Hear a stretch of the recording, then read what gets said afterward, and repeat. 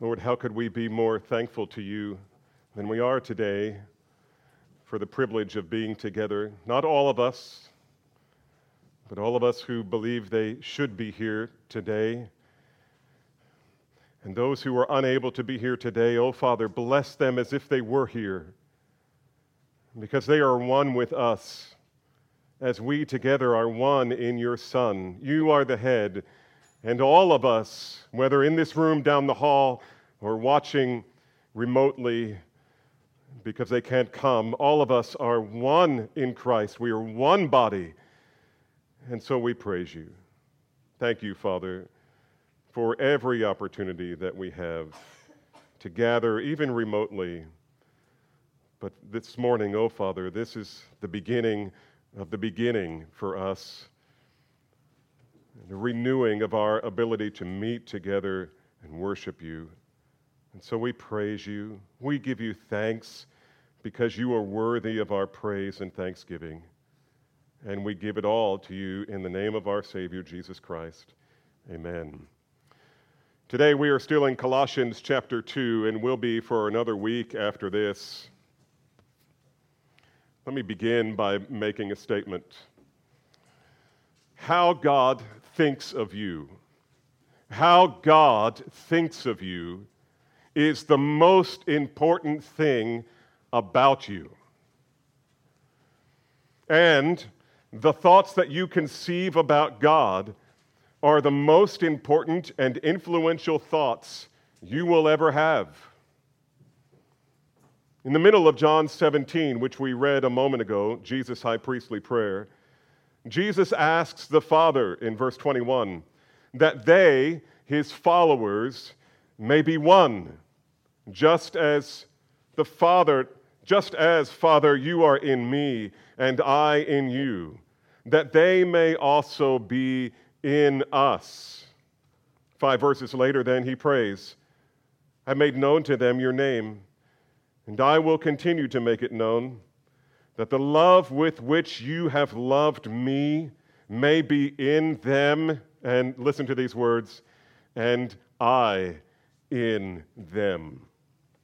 Behold, the foundations of what is arguably the most precious and magnificent doctrine of God's revelation to man, namely that by the sacrificial death of his Son, God has not only forgiven our sins and given us the promise of eternal life, but the way God thinks of us is radically and eternally altered.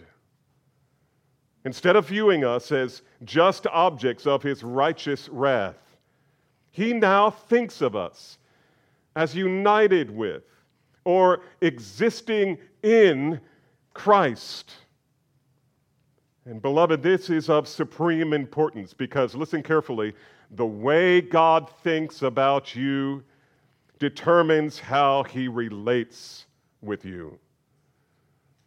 And since God now thinks of you as united in Christ, the love that the Father has always had for the Son with whom he is one, that same love he has for his Son is the same love that he has for you.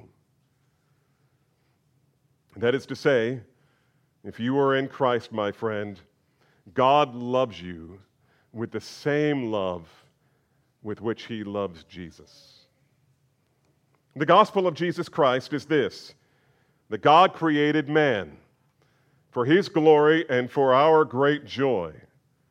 But man, of his own accord, rejected God and rejected his promises of blessing and scoffed at his singular warning. He did the one thing that God had forbidden him to do, and thereby broke fellowship with God and earned the grim and inescapable judgment. God, however, being rich in mercy, because of the great love with which he loved us, humbled himself and became a man. And as a man, he fulfilled all God's righteous requirements and bore the penalty for all of our unrighteousness in his body on the cross. And now the free offer of grace extends to all. Those who repent and believe on the Lord Jesus Christ are saved to the uttermost and brought into such a relationship with God that the Apostle Paul talks about it again and again and again. And the way he loves to speak about it most dominantly in all of his writings is by saying two words: in Christ. In Christ. Apparently, a number of the men and women in the ancient city of Colossae listened to this message when Epaphras, the disciple of Paul, preached it, and many repented from the heart and were born again. Or as Paul describes it in chapter 1, verse 13, they were delivered from the domain of darkness and transferred into the kingdom of his beloved Son, in whom we have redemption, the forgiveness of sins. Paul hints here that he had not had the privilege of meeting these dear people face to face, but he loved them already. He loved them. And he was very concerned for them. It's not as though they had fallen into any false doctrine. We get the impression throughout this letter that Paul is trying to ward that off. He's not correcting them necessarily. He's warning them about the false teaching that is trying to get in. And there were many. There were false teachers roaming the land who were proclaiming a gospel that sounded so similar to the gospel of Jesus that it was tricking people. Professing believers were giving up the simplicity and purity of devotion to Christ in favor of an approach to God that was harder and more complicated, and yet somehow seemed so much more religious, at least as far as men conceive of religion. Theirs was a religion that, to be sure, tipped its hat to Christ and seemed to honor Jesus for his sacrifice, but which also required additions to Christ. For instance, abstinence from certain foods and attendance at certain feasts and Sabbath days. They required severe treatment of the body on occasion. And it all seems so plausible. It all seems so logical and attainable. After all, that's how all the other religions of the world approach their gods.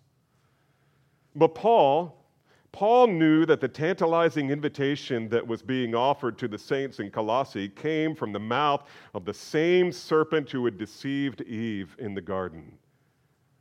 Notice how Paul describes it in chapter 2, verse 8.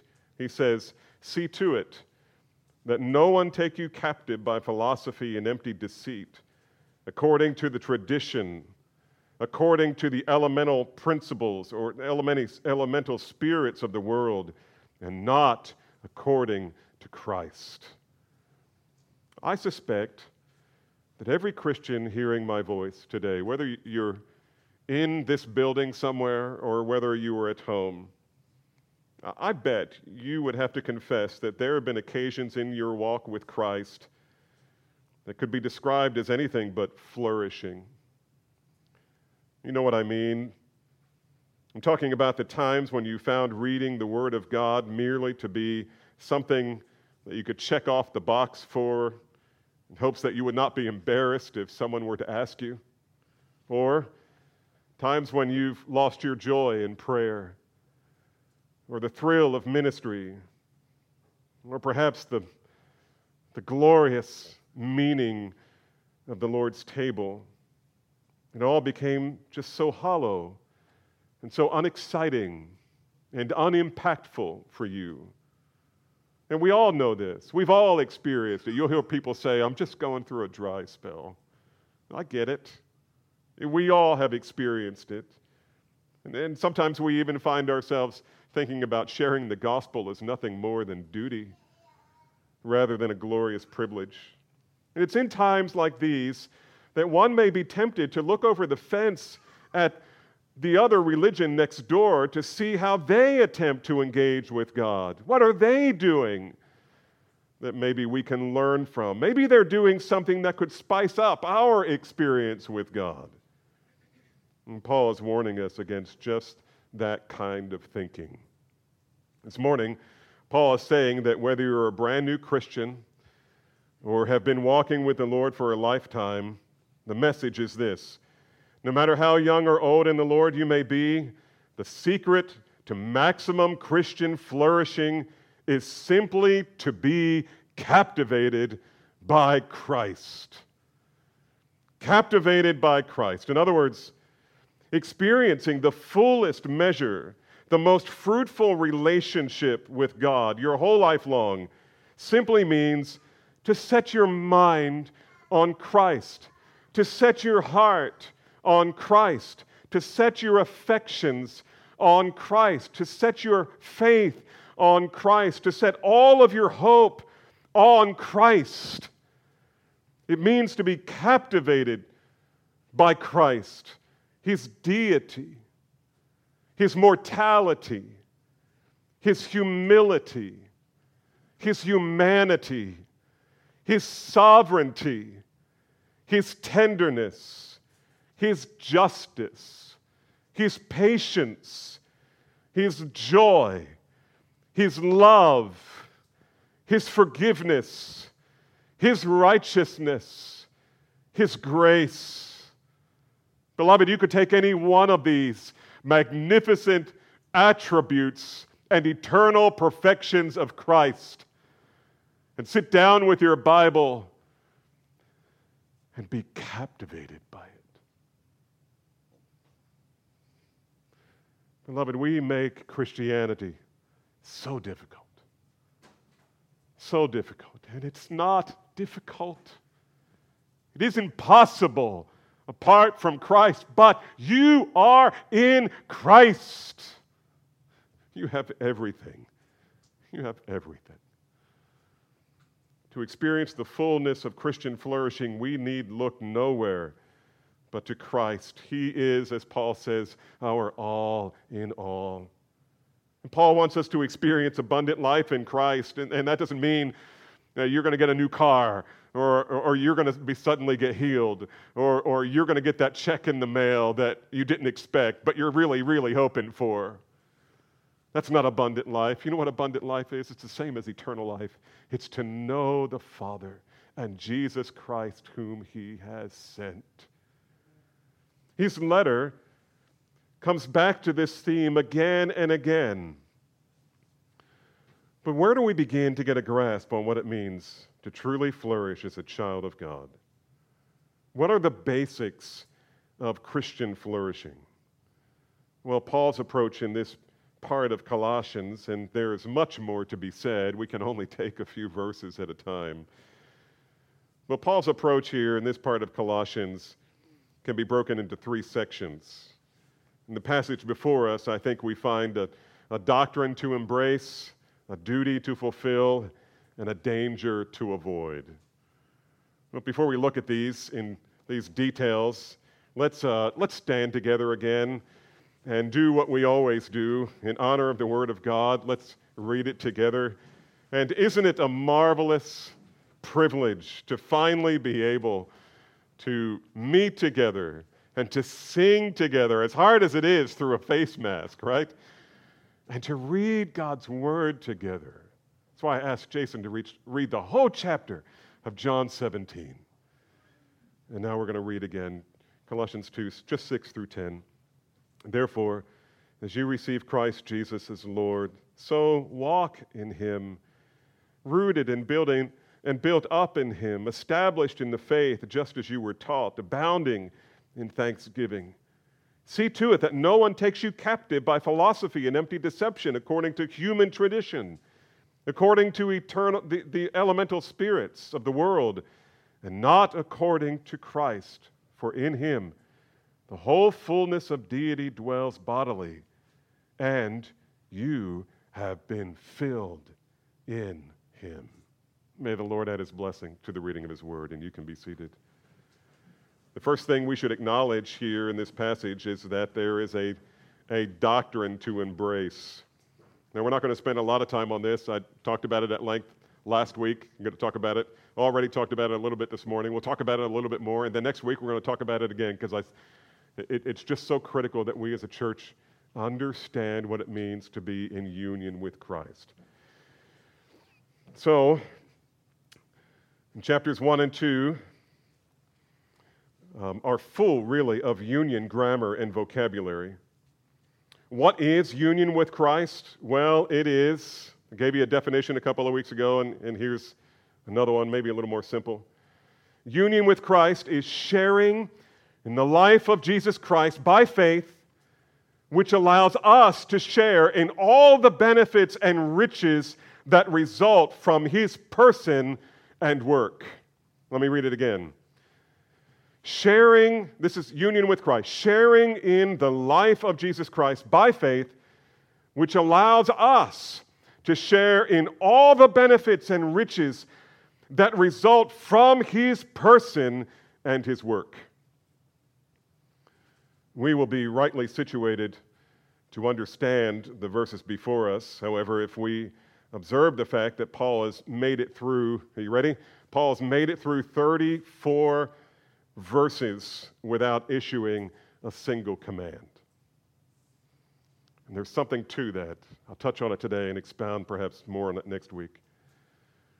This, beloved, is both remarkable and intentional. In fact, in most of Paul's letters, we see this pattern, this trend, how he tends to go out of his way to establish doctrinal truth before he exhorts us with practical instruction. And we could take our time to go through many of the 13 letters of Paul, but here in Colossians, it's easy to see. In the case of Colossians, Paul invests much of the first chapter in proclaiming the doctrine of the preeminence of Christ. In verses 15 through 20 in particular, Paul focuses on the glory of Jesus as divine creator, sustainer, and reconciler of all things. He is building up Christ in our mind. He's wanting us to look up to Christ. He talks about how the Father rescued us from darkness and brought us into the light of Jesus. He reveals that despite the fact that we used to relate to God with hostility, Christ now is preparing us to stand before his Father, holy, blameless, and I love this one, beyond reproach. How can it be? And if that weren't enough, Paul reveals the sacred mystery hidden for past ages and generations, namely, Christ in you, the hope of glory. Christ in you, your only hope of heaven.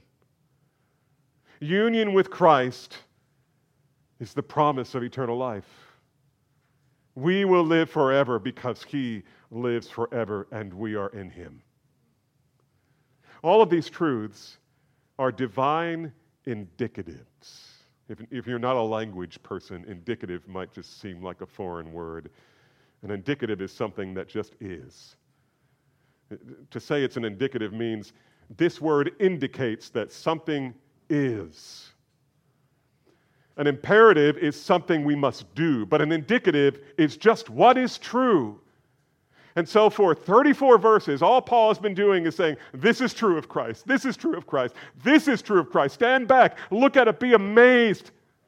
Run to Christ, learn of Christ. These are the things of Christ.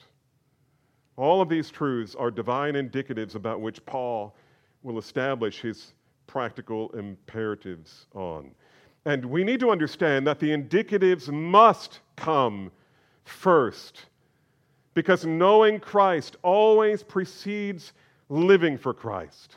Oh, beloved, when you come to the book of Colossians, or when you get into the book of Ephesians, and you're just having your quiet time, do you just skip the doctrinal stuff? It's always at the beginning?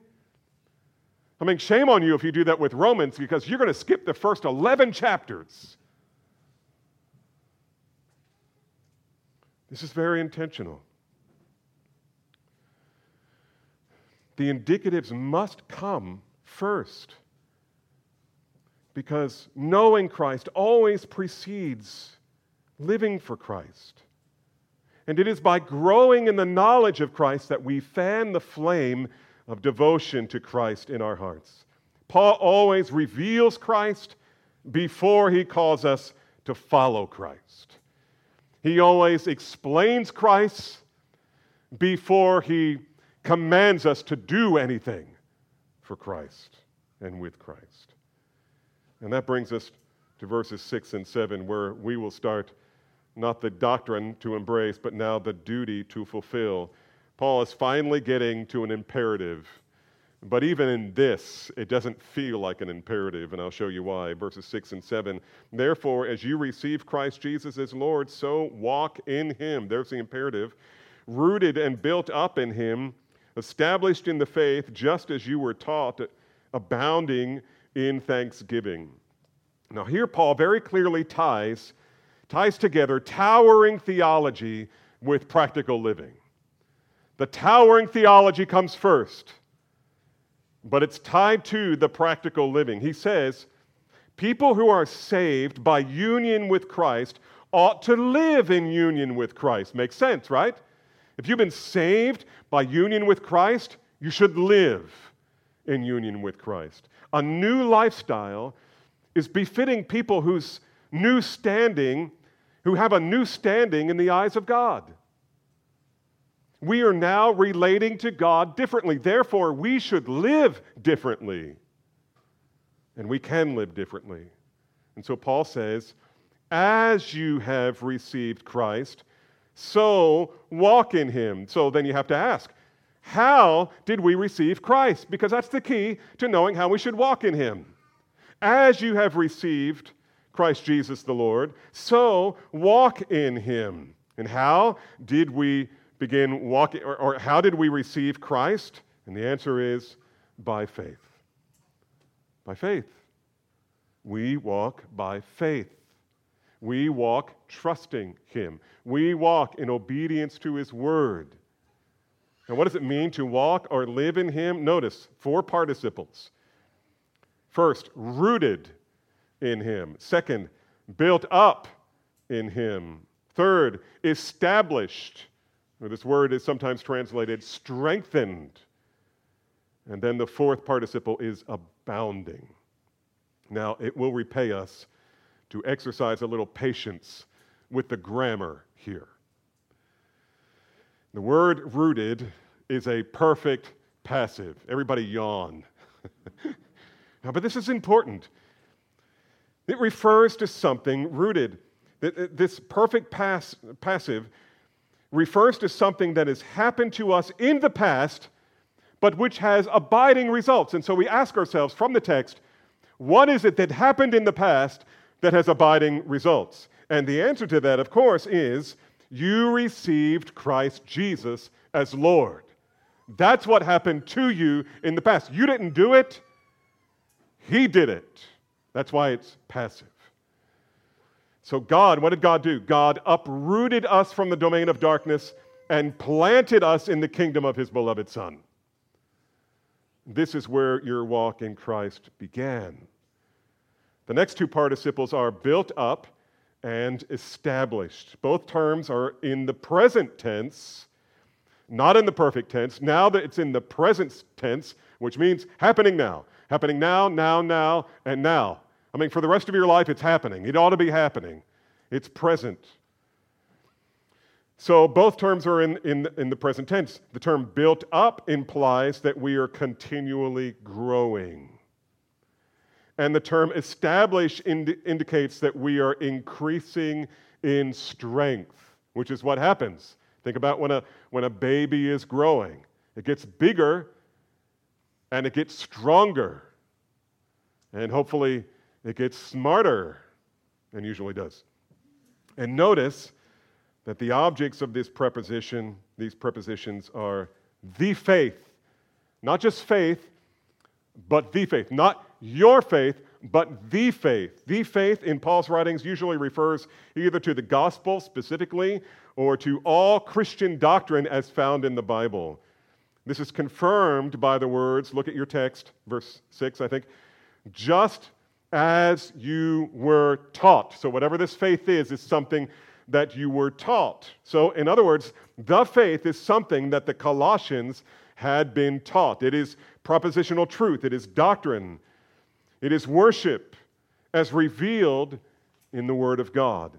So, To walk in Christ means that I'm actively and continually growing deeper and stronger in Christ. This is sanctification, right? We're growing deeper and stronger in my understanding of and my obedience to the truths that are revealed in the Word of God, especially those truths that reveal Jesus. We are growing in the knowledge of Jesus, or we can say we are growing in love for Jesus. John chapter 8, Jesus says to the Pharisees, if God were your Father, you would love me. And in Deuteronomy it says, love the Lord your God with all of your heart, soul, mind, and strength. Are you growing? Are you becoming stronger in your love for Christ, your devotion to Christ, your obedience to Christ?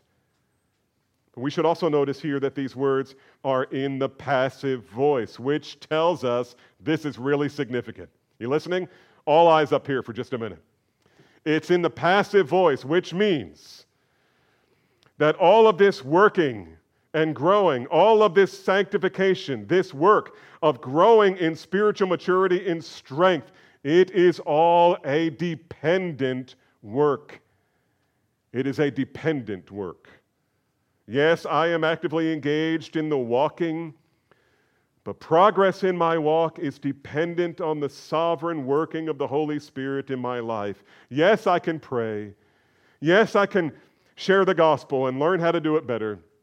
Yes, I can engage in Bible studies and just engage in the study of the Word by myself if I want. I can strive to grow deeper in the things of God, but I must always remember, listen, God gives the growth. We get no credit for it. We don't get it without pursuing it, but God gives the growth. Do you realize that you can read your Bible all day long and not grow in Christ at all? It happens all the time. People read their Bibles. Liberal theologians, they even study. They get deeper into this stuff than I do, generally. They don't grow a lick because they don't believe it.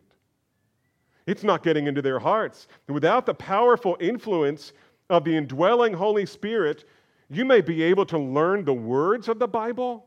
You may be able to memorize long passages of the Bible, but it will have no effect upon your heart because God gives the growth.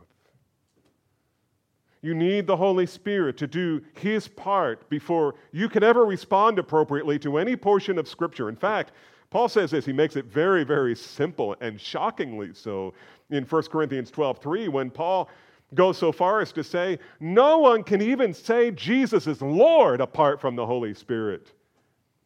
I mean, you can say the words, but you can't mean it. And if you don't mean it, you don't believe it. And you're not growing in it. God gives the growth. We are dependent upon Him for all spiritual growth. And God is committed to causing your growth. That's the good news. God is more committed to your growth than you will ever be. Paul is telling us that the gospel is for sanctification, not merely salvation. Trusting in Jesus Christ is about sanctification, not just getting eternal life in heaven when you die. Walking in Christ is a continuous hike to higher elevations of spiritual maturity until we are fully conformed to the likeness of Christ.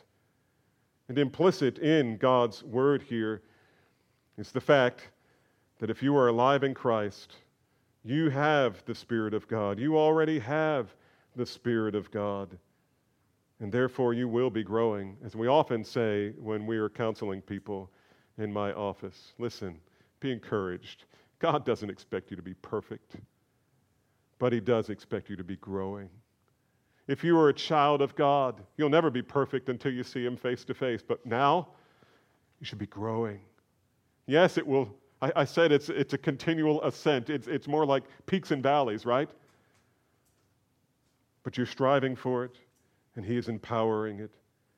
You see, our pursuit of growth is a dependent pursuit. And practically speaking, that means whenever I take up the Word of God to read it, perhaps I should pray first. Perhaps I should talk to God a little bit before I read His Word and say something like, Father, I'm about to read your Word just now because I want to grow. I want to grow in the knowledge and love of Christ. But I know that I cannot truly grow unless you grant the growth by your Spirit. I am dependent. You are independent. I am dependent. As a branch is dependent on a vine, I confess that my soul is dependent on you. My growth is dependent upon you. Now we come to the last participle, verse 7, and it is the word abounding. Again, it's describing this walk that Paul is commanding us to have with Christ in Christ. And this important term is not a passive, it is a present active. It's the only one of the four, which tells us that the action is taking place continuously and I am responsible for doing it. It's taking place continually and I am responsible for doing it. It's like repent and keep on repenting. Believe and keep on believing. Here, Paul is saying, do this participle and keep on doing it. So what is the participle? Well, the participle is abounding. Abounding. Abounding was a term that in the Old Greek used to refer to a river overflowing its banks. Paul loved this term. I forget how many times, 46 times in his letters he uses this term to talk about the love of God, the grace of God, the mercy of God. What is God calling us to do in an abounding manner? Are you ready for this? Look at verse 7. Giving thanks. Giving thanks. He says, watch this. Built up in Him and established in your faith, just as you were taught, abounding in thanksgiving. Think of it like this. God in His grace plants us in Christ and gives us the capacity to grow in spiritual maturity and strength. And in response to the growth that He gives to us, the river of our thankfulness overflows its banks as we offer it back to Him. He pours out His grace on us, and we turn the river of our thankfulness back upon Him. And beloved, you've heard me say this before. Out of Romans chapter 1, and one of the marks of an unbeliever is they don't give thanks. But if you're a child of God, your thanks should be overflowing. When you give thanks today for the meal you're about to receive, be overflowing with thanksgiving. Every time God does something and you realize, oh, God just blessed us, cultivate that. And then when you see it, abound in thanksgiving. Abound in thanksgiving. So God pours His grace upon us, and in return, we offer a sacrifice of thanksgiving back to Him. Beloved, this is not an insignificant point in Colossians. Let me show you how important this was to Paul. There are only 4 chapters. There are 5 times he tells us to be thankful. Chapter 1, verse 3, he says, we always thank God. Chapter 1, verse 12, give thanks to the Father. Giving thanks to the Father who has qualified us to share in the inheritance of the saints in light. There's something to be thankful for. Oh God, praise you. Praise you that you rescued me from the domain of darkness. Chapter 3, verse 15, let the peace of Christ rule in your hearts and be thankful. We want the peace. We forget thankfulness. Where were the other lepers? Why didn't they come back? In chapter 3, verse 17, and whatever you do in word or deed, do everything in the name of the Lord Jesus Christ, giving thanks to God the Father through Him. In chapter 4, verse 2, continue steadfastly in prayer, being watchful in it with thanksgiving. With thanksgiving. So in everything, give thanks. And this is what Paul is doing. Chapter 1, Give thanks. Chapter 2, give thanks. Chapter 3, give thanks, give thanks. Chapter 4, give thanks.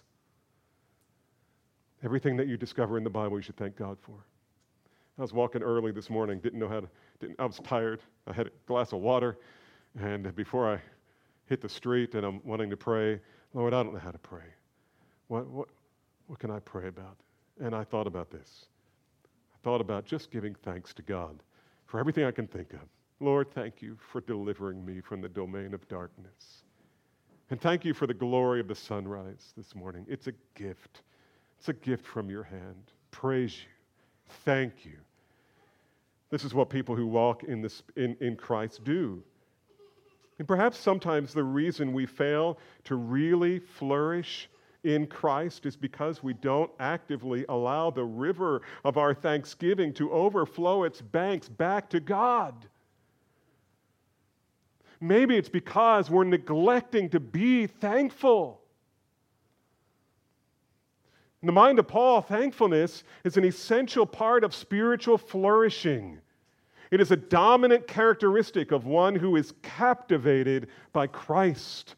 So much so, in fact, that a failure to offer heartfelt thanksgiving to God makes us, I think, vulnerable to false teaching. This is the context that Paul presents it. And that's probably the case because it short-circuits our joy in Christ. You know when you're going to be the most joyful? When you're the most thankful. When you're speaking to God about how grateful you are for the things He has done. If you are not flourishing in Christ today, ask yourself, have I been actively offering grateful prayers of thanksgiving to God for all His mercies toward me? Am I abounding in thankfulness? Is the river of my thanksgiving to God overflowing its banks? Sometimes you listen to the Apostle Paul, rejoice in Christ, giving thanks to Christ, and you could almost say, Paul, that's too much. To which he would respond, exactly. It should overflow the banks of all propriety and everything else. Just be thankful, and who cares how they think of you?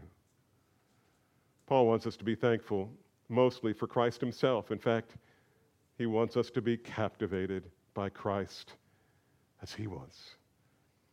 Paul wants the believers in Colossae to flourish spiritually in their walk with Christ. He wants them to be continually growing and becoming stronger in the faith that they had been taught and overflowing with thankfulness.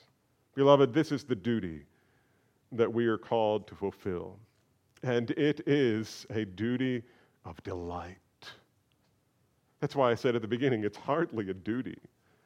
He's asking us, He's requiring us to do something that is going to fill our hearts with joy over Christ. The duty of dependently pursuing spiritual growth and strength with a heart overflowing with thanksgiving to God, that's the duty.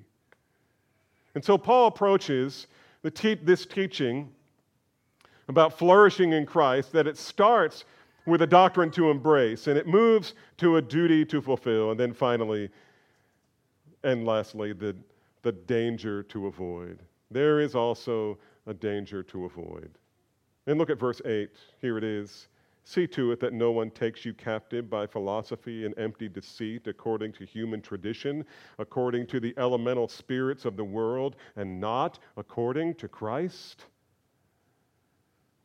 When you're not flourishing in your walk with Christ, the philosophies and traditions of false teachers can begin exerting their gravitational pull on your heart.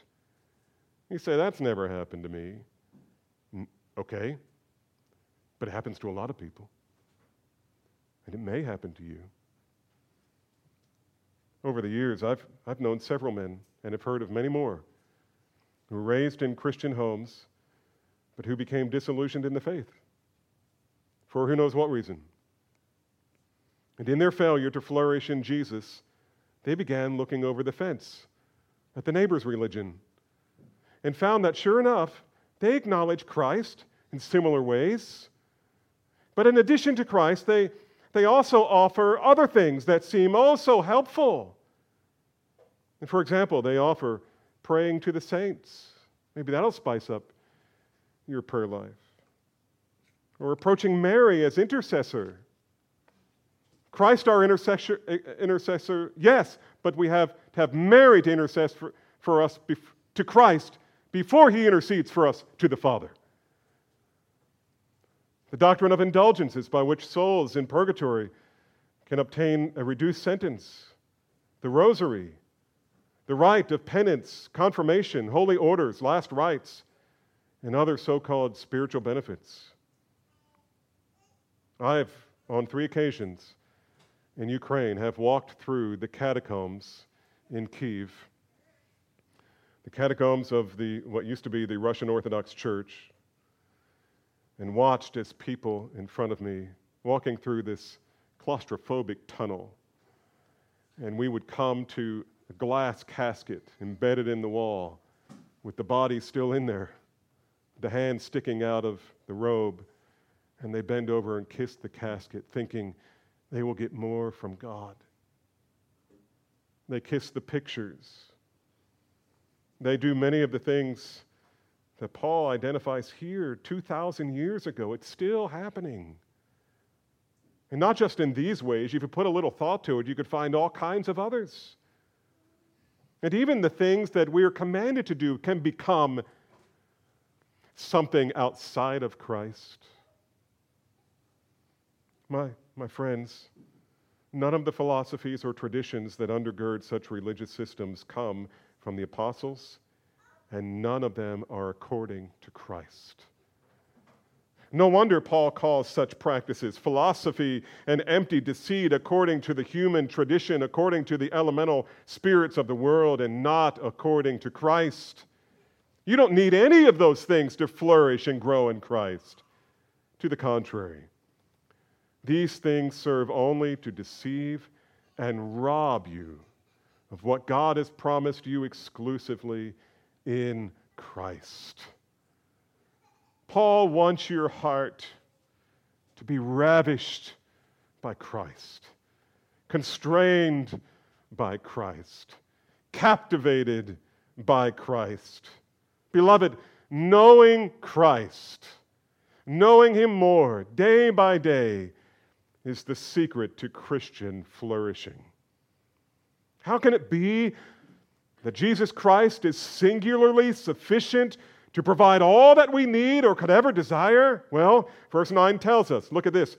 Verse 9, in Him the whole fullness of deity dwells, and you have been filled in Him. You are in Him, and He fills all of you. You see, beloved, if you are in Christ, you already have everything you need. That's why we love singing that song, All I Have is Christ. It's not like that's somehow deficient. We're glorying in the reality that it's more than we can possibly comprehend. Christian growth is largely about getting to know what you have been given, namely, Christ Himself. And Paul expresses this dominating desire when he writes famously with this expression, that I may know Him in the power of His resurrection and may share in His sufferings, becoming like Him in His death. You know what he's saying? All of these things are extreme to us. And he says, doesn't matter. I'd happily do any of them. I'd happily experience any of it if it would help me know Christ. His sufferings, becoming like Him in His death, that by any means possible I may attain the resurrection from the dead. And that's not a statement of doubt. He's the one who's teaching us about our union with Christ. He's the one who told us that our resurrection is in Christ. You want to know what enabled Paul to live such a fruitful and joyful, productive life? He had a singular focus. He was captivated by Christ. What Paul wanted for himself was a deeper knowledge of Christ. You want to know What he wants for you, what Paul wants for you, well, listen to how he prayed for you. In Ephesians 3, he says, I bow my knees before the Father, praying that according to the riches of his glory, he may grant to you, let's see if any of this sounds familiar. He may grant to you to be strengthened with power through his Spirit in your inner being, so that Christ may dwell in your hearts through faith, and that you, being rooted and grounded in love, may have strength to comprehend with all the saints what is the breadth and the length and the height and the depth, and to know the love of Christ that surpasses knowledge, that you may be filled up with all the fullness of God. Paul he writes a letter, he sends that message. Writes another letter, sends that message. Story is told of Charles Spurgeon, who was riding home one evening after a heavy day's work. He's a pastor of a very large church, feeling weary and depressed. And the verse came to mind, my grace is sufficient for you. And in his mind, he immediately compared himself to a little fish in the Thames River. That's that big river that winds its way through England. He's apprehensive, like a little fish, that perhaps by drinking so many pints of water in the river each day, he might drink the Thames dry. And he imagines then Father Thames saying to him, drink away, little fish. My stream is sufficient for you. And then he thought of a little mouse in the granaries of Egypt, afraid lest its daily nibbles exhaust the supplies and cause it to starve to death. And he imagines Joseph comes along and says, cheer up, little mouse. My granaries are sufficient for you. And then he thought of a man climbing high into the mountains to reach its lofty summit, and dreading lest he, by breathing, might exhaust all the oxygen in the atmosphere. And the Creator, he imagined, booms out with a loud voice out of heaven saying, breathe away, O man. Fill your lungs. My atmosphere is sufficient for you. And so it is for you who are in Christ. You have him, and that is enough. He is absolutely and abundantly sufficient for you. Friend, Paul doesn't want you merely to be a Christian, not merely to have your sins forgiven. He wants you to flourish in your walk with Christ. And the secret of maximum Christian flourishing is simply this: to be captivated by Christ. Let's pray. Father, as always, we're amazed when we come to your word and what you reveal to us, just in the simple meaning of the words on the page. Thank you, Lord, for not hiding yourself and hiding, as it were, mysteries that are so essential for us, but you have revealed them because you love us and you want us to flourish and thrive in our walk in you.